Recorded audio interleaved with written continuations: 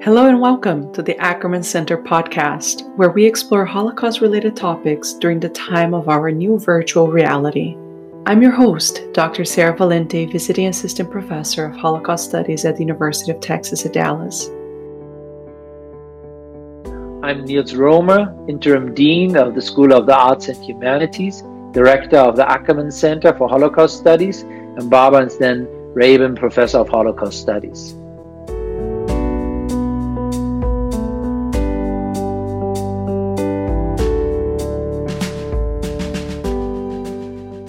Hi, Dr. Romer. How are you? Hi, Dr. Valente. I'm good. This has always been a trying time these days, but it's nice to have a weekend for a change and to kind of once again regroup a little bit, think about what has just happened, and to think a little bit about what is ahead of us next week. So definitely the Ackerman Center, we have some really exciting events coming up. Today we have a special program that we are teaming up with 60 other museums to commemorate the Warsaw Ghetto Uprising. It's a program celebrating resilience, resistance, and hope. And this is taking place today, Sunday, at 1 p.m. And we will be definitely watching this virtual event. This is a wonderful collaboration and a very timely one. And this title, We Are Here, harkens back to the survivors of the Holocaust, the so-called remnants, the Sharita Pleta, that often announced quite loudly to the post-Holocaust world, we are here, we have survived. And so in that respect, I think it goes back to how important resilience and remembrance is. And in that respect, it kind of anchors very nicely much of also what the Ackerman Center is doing. And so we've therefore been really happy to co-sponsor and to co-promote that event. Definitely. And then we also have one of your lectures coming up in a few weeks. Yeah, just in about another 10 days, we are just about experiencing again the anniversary of what is known otherwise as Operation Barbarossa. And we're teaching right now a very popular online class over the summer on Operation Barbarossa. And I'm largely not teaching the class, but I'm guest lecturing, so to speak, in the class, and then I'm also giving a lecture in that same week about the same topic, which to this day I think is in lots of ways the marker for us, the moment when the Third Reich attacks the Soviet Union. This is for many the moment after the summer, after the attack in 41, that then all of a sudden we get into the dynamics that lead into what we properly call the Holocaust or genocide. So if we want to understand the reasons, the timing and all that, that's largely the time frame many historians constantly think about, the fall of 41. That sounds like it will be a really wonderful lecture for us all to tune in. This will take place on Monday, June 22nd at 4 p.m. And this will be done via WebEx, correct? That is correct. And it's, in lots of ways, and this is why I'm interested in giving that talk. I mean, to this day, we are still trying to understand, something about the perpetrators. Mm-hmm. And, in many ways, in the aftermath of the war and the Holocaust, you would have thought that being interested about the perpetrators would have been very central. And in many ways, it was in a judicial way in the many trials. But true research in perpetrators really stems from the 1990s. So prior to it, we don't have much that really probes this question about who they are and what motivates them. And one of the key issues that is debated to this day between the different schools of interpretation is the importance, that one bestows upon ideology, or shall we say, anti-Semitism and all that. Mm-hmm. And I think that's, for us also a very contemporary debate again. What is it that we're looking at when we are looking at racism? And mm-hmm. how are we trying to make sense out of that? Because I think there remains something that is utterly perplexing for us, and we're kind of, trying to make sense out of that. And there are a good many documentaries. I know you're a keen observer and watcher of some of those. Do you want to talk a little bit about that? Definitely. So there's this really wonderful documentary that was done in 2017, I believe, and it's called White Right, Meeting the Enemy. And it actually won 2 Emmy Awards and 1 Peabody. And it was directed by Dia Khan, who is a filmmaker who has largely focused her documentaries in her work on trying to understand the source of hatred. What is it that motivates groups to become active members in these extreme right-wing groups? She has also done another one that's about jihad. What is it that makes first-generation British children go back to Afghanistan and fight for ISIS, for example? There's another documentary that's really interesting. But the one we're talking about today is this one that's called White Right. And Dia traveled to the US. She came here, I believe it was in 2016, where she wanted to follow some prominent neo-Nazis and some white supremacist groups and leaders to try and understand what is it that is motivating these guys. And in this documentary, she is really fearless in going to kind of the center of where it's all happening, which at that time was at Charlottesville. We all remember the horrific scenes that we watched happening during that rally. And through this documentary, she really starts to get into kind of the psyche. What is it that makes these guys hate, diversity, hate other groups, hate Jewish people, hate Latinos, blacks, and all of these things? So we see kind of a connection between not only just anti-Semitism and racism, but how all of this is all happening within a political context too. And I know that you also watched the documentary, so maybe you could tell us a little bit about what you think of it. No, I couldn't agree anymore with it being really well done and very daring in many ways. But I think it also leaves you as a viewer sometimes perplexed as she's interviewing some of these individuals who are then kind of articulating their worldview. And you start to realize that there's not much of a worldview. It's fairly incoherent. It's not, particularly well thought out. It kind of recycles a bunch of ideas that you have heard elsewhere. Mm-hmm. So if you come to it from the perspective of, and I think that's what I find perplexing, of thinking about it along the kind of traditional, ways in which we make sense out of this as a set of specific ideas, mm-hmm. that there's some kind of rational coherence to these. Not so much. And I think that's where we are to this day perplexed, that our traditional ideas of what ideologies mm-hmm. are still harken back to the 19th century, where we still presuppose that ideologies have a certain self-coherence, mm-hmm. that they articulate an interest of a particular class or group. Whereas I think, like you already kind of alluded to, the psyche, this is much more, not so much something that is very rational, but much more something that is very emotional. And I think that is precisely, where we as, historians, struggle to understand how this mixture of emotional responses that get some kind of a rational, overcoat, so to speak, kind of come together to the point that they can propel individuals to articulate this hodgepodge of ideas that they activate, from replacement theories, from deep state theories, and that, also horrifically these days have traveled around the world and, equally used in France and Germany and England and the United States and so on and so forth. But I think what is really challenging us is to figure out better ways to understand what we mean by ideologies and their mm-hmm. respective roles in compelling people. And we're still trying to figure that out with Operation Barbarossa.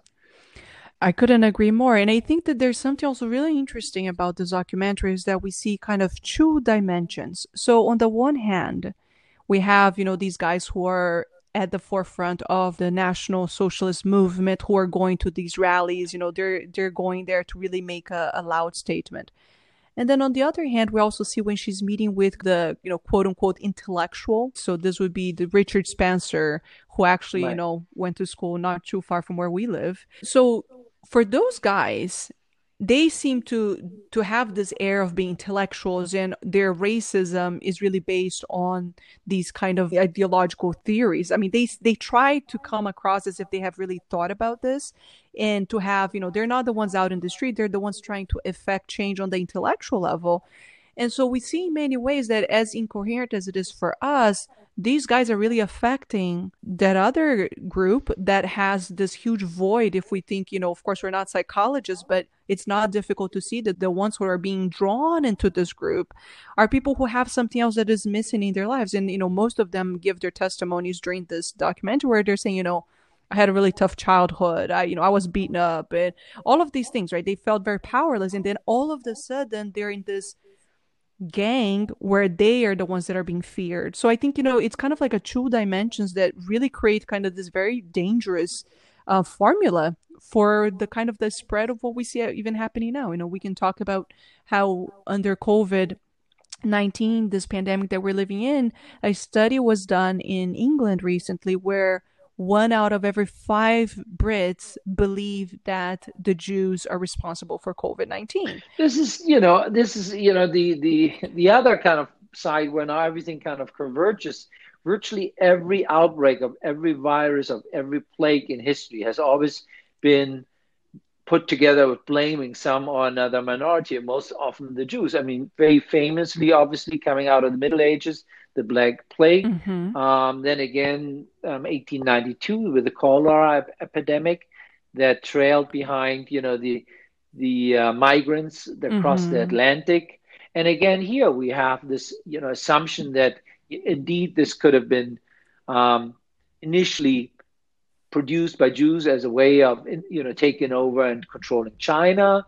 And then it's the same kind of logic or coherence of world dominance that you would find in Hitler's Mein Kampf, on the protocols of the Elders of Zion, highly anti-Semitic pamphlets, where there is a basic assumption that what we see on the surface is not really what drives our societies. So, what I think is so compelling, I guess, for individuals is that these kind of views, they're presupposing something that we hear elsewhere. So in lots of ways, when you listen to them, there's a certain element that sounds as if they're talking about globalization.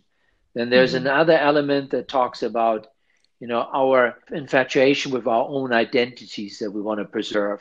And so in lots of ways, this ideology or these set of ideas that they're putting together is a mixture of things that, in lots of ways doesn't sound so foreign or strange, but it's then put together with very strange ideas. And that, again, is not very different from Hitler's Mein Kampf, or indeed from the National Socialists. The initial program was this hodgepodge of ideas that, wanted to protect women, fought against big supermarkets, also racist, wanted to overthrow the Versailles Treaty. So it was this, kind of hodgepodge of things for everyone being something. And I think some of that we see here as well. But most importantly, and I think that's what you said psyche, and you emphasized that this documentary brings out, I think, a lot of what drives them, which is not the ideas, it's the kind of belonging. Them together. And you can see that really when they're getting ready to their rallies. I think they get coherence in the moment when they're together. Whereas, some of the people interviewed, they get quite stuck on the questions. They can't answer the simplest of questions and are quite embarrassed how to reconcile their views with her when she says, well, does that mean that you hate me or that I should be called like that? And then he said, well, no, I would not. But then that doesn't contradict the view. So there's something really puzzling about that. Exactly. And, there's something really interesting in the sense, first of all, I think she's such a wonderful interviewer.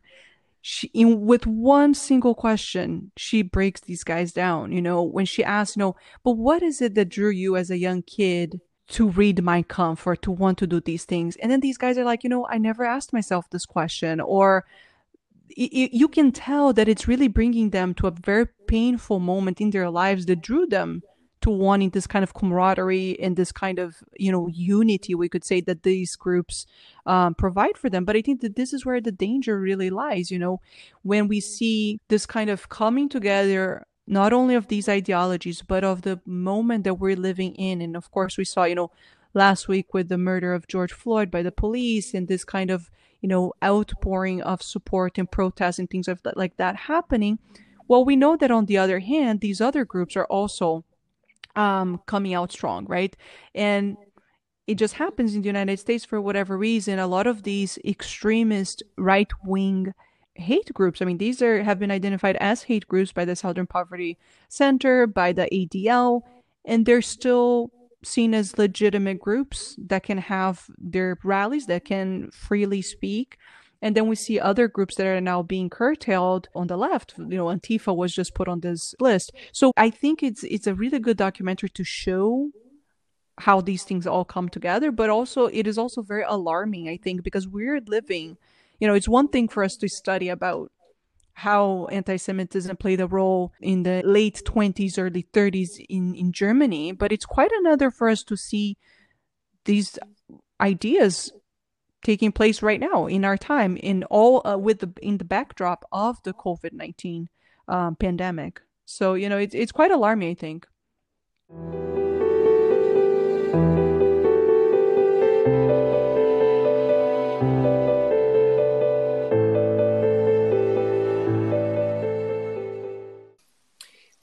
We're really in this troubling moment right now where all of these various things converge. We have on the one side a pandemic. We have on the other side what starts to look like a huge economic crisis that will, if anything, result in further, as they say, redistribution of wealth, meaning the social inequalities, if anything, will become bigger. Yeah. Those are things that are felt and experienced quite painfully amongst some, indeed as form of replacement, but they translate these replacements then into racial terms. And I think that's where it becomes dangerous, and then it becomes even more so dangerous if it's now all of a sudden put together again with old anti-Semitic ideas, where the notion circulate that indeed the virus, was developed or spread by Jews or other minorities. You remember early on, it was associated with China.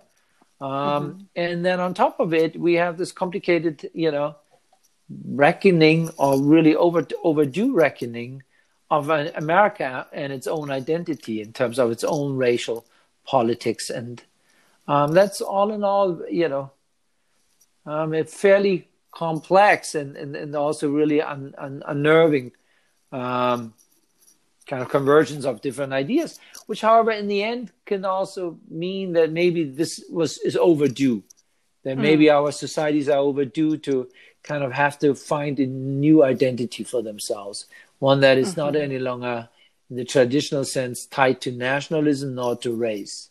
And in certain ways, the European countries had tried to go in that direction. The European Union, and had to stop, or were stopped short on their way, so to speak. But it doesn't mean that it's not there, that it that the ideas are not still there. But I think for us, what we really have to come to terms with is this emotional appeal of these ideas, and I think we really don't do ourselves a good service if we think of these ideas like the ideas of liberalism, or the kind of the citizens of the 18th century who with reason contemplate their own fate and pursue their own self-interest and come up to plausible and logical conclusions about what their self-interest is. I think all of this deep down also undermines or threatens, seems to indicate very different sense of ourself as an individual. Because what we see in these groups is not, the individual who finds him or herself, but it's a very collective action. Exactly. And the identity only exists in that collective action, not any longer in the individual who decides, I want to be this, I want to go to school, I evaluate, assess, and I observe, and these kind of ideas that are so tied to our traditional ideas of the individual, harkening back to the Enlightenment. So I think there's something, aside from the ideas that are being promoted, I think there's something very, very troubling about how our traditional ideas of self-identity are being challenged and really thrown out of the window.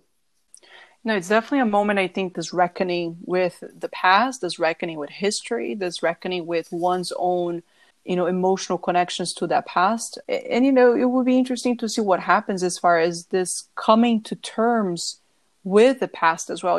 I was just also recently reading the book by Susan Neiman, Learning from the Germans, where she discusses, and you will do a better job in pronouncing this word, but the Vergangenheitsbewältigung, which is like, one of these German compound nouns, but it's the kind of coming to terms with the past. It's this process of working through the past. Right. And she makes a really interesting point that, today when we think about Germany and we think about how Germans have been able to acknowledge the Holocaust and the past and these things, it seems as though it was something that's been, that was an easy process. But in fact, it's a very complicated process that she claims that it took a good 50 years. It was really 1995 with the exhibition, the Wehrmacht exhibition, that kind of brought all of this into a very public discourse of what had happened in the past and how do you understand the past as a country? How do you move forward?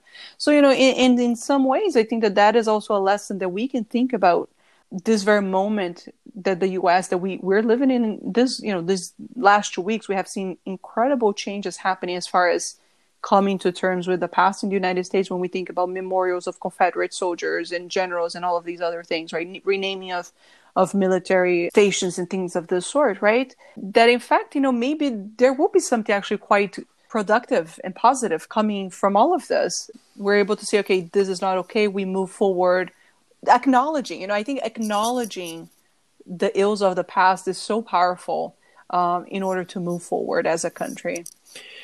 No, I think, that, in lots of ways was what Germany had done, but over many years, painfully so at times, and continuously challenged in many ways. So it was not a linear process. It was one that pitted generations against each other and whatever else.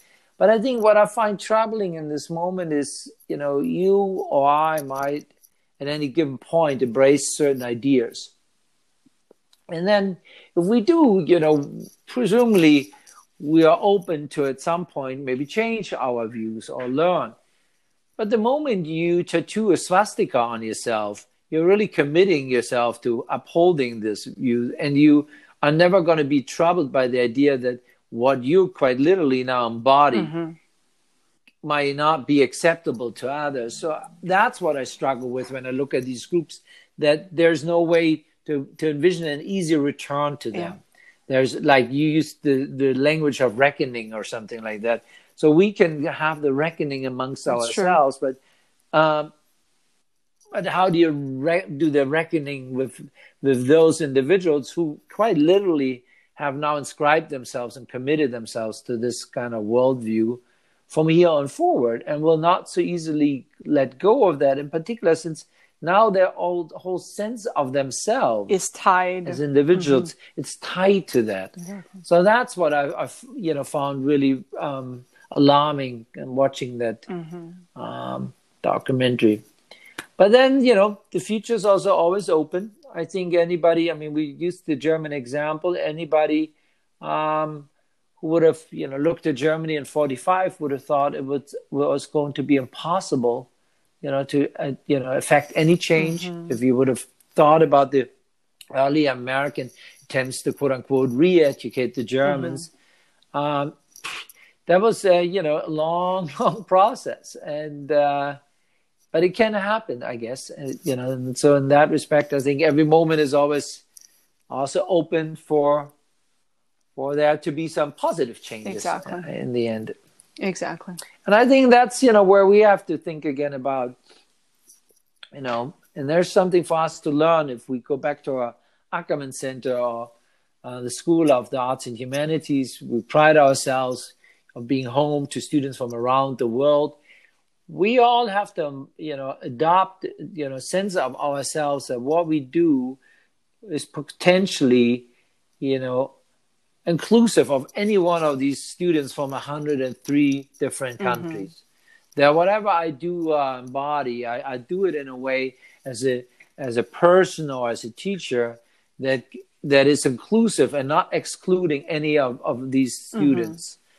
And I think if one takes that as one's yardstick, then maybe, that's a good way to go forward. Definitely. And there's something hopeful about that, that we can aim to really live up to our mission, right? Teaching the past is changing the future. I think that's a really tough mission and many times it feels like one that's really difficult for us to attain. But I think, in fact, this is exactly right, what you're saying. We have to be able to reach people from anywhere around the world and who have, many diverse ideas, to be able to have these conversations, because this is something that I think became really clear at the end of the documentary that we've been discussing, is that there were, two, I think, of the guys who ended up leaving the movement because of their interactions with Dia, with the filmmaker. Mm-hmm. And they said, because now we've become friends. And I mean, you can kind of question the kind of friendship. But for these guys, just the fact that she respected them, that she took the time to talk to them, right? There was something about this that was kind of life-changing for these guys, that it seemed like for the first time in their lives,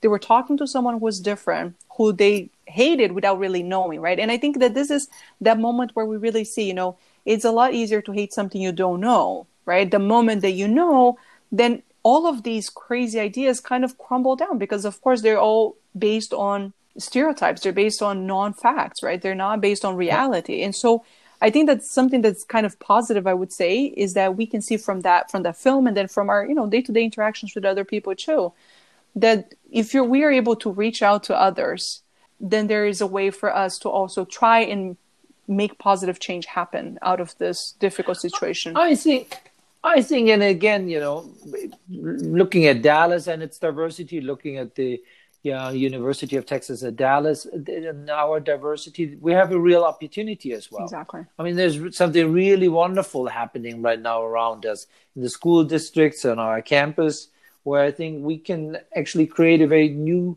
social reality that compels all of us also to learn something in the way we make sense out of the world, of people, of cultures, and last but not least of ourselves. So I think there's an opportunity in this as well. And therefore, we just have to kind of stick to what we've been doing, educating. There's nothing wrong, and it's not old-fashioned, it's not outdated, and remains as important as it always has. Wonderful. Thank you so much, Dr. Romer. I couldn't agree more.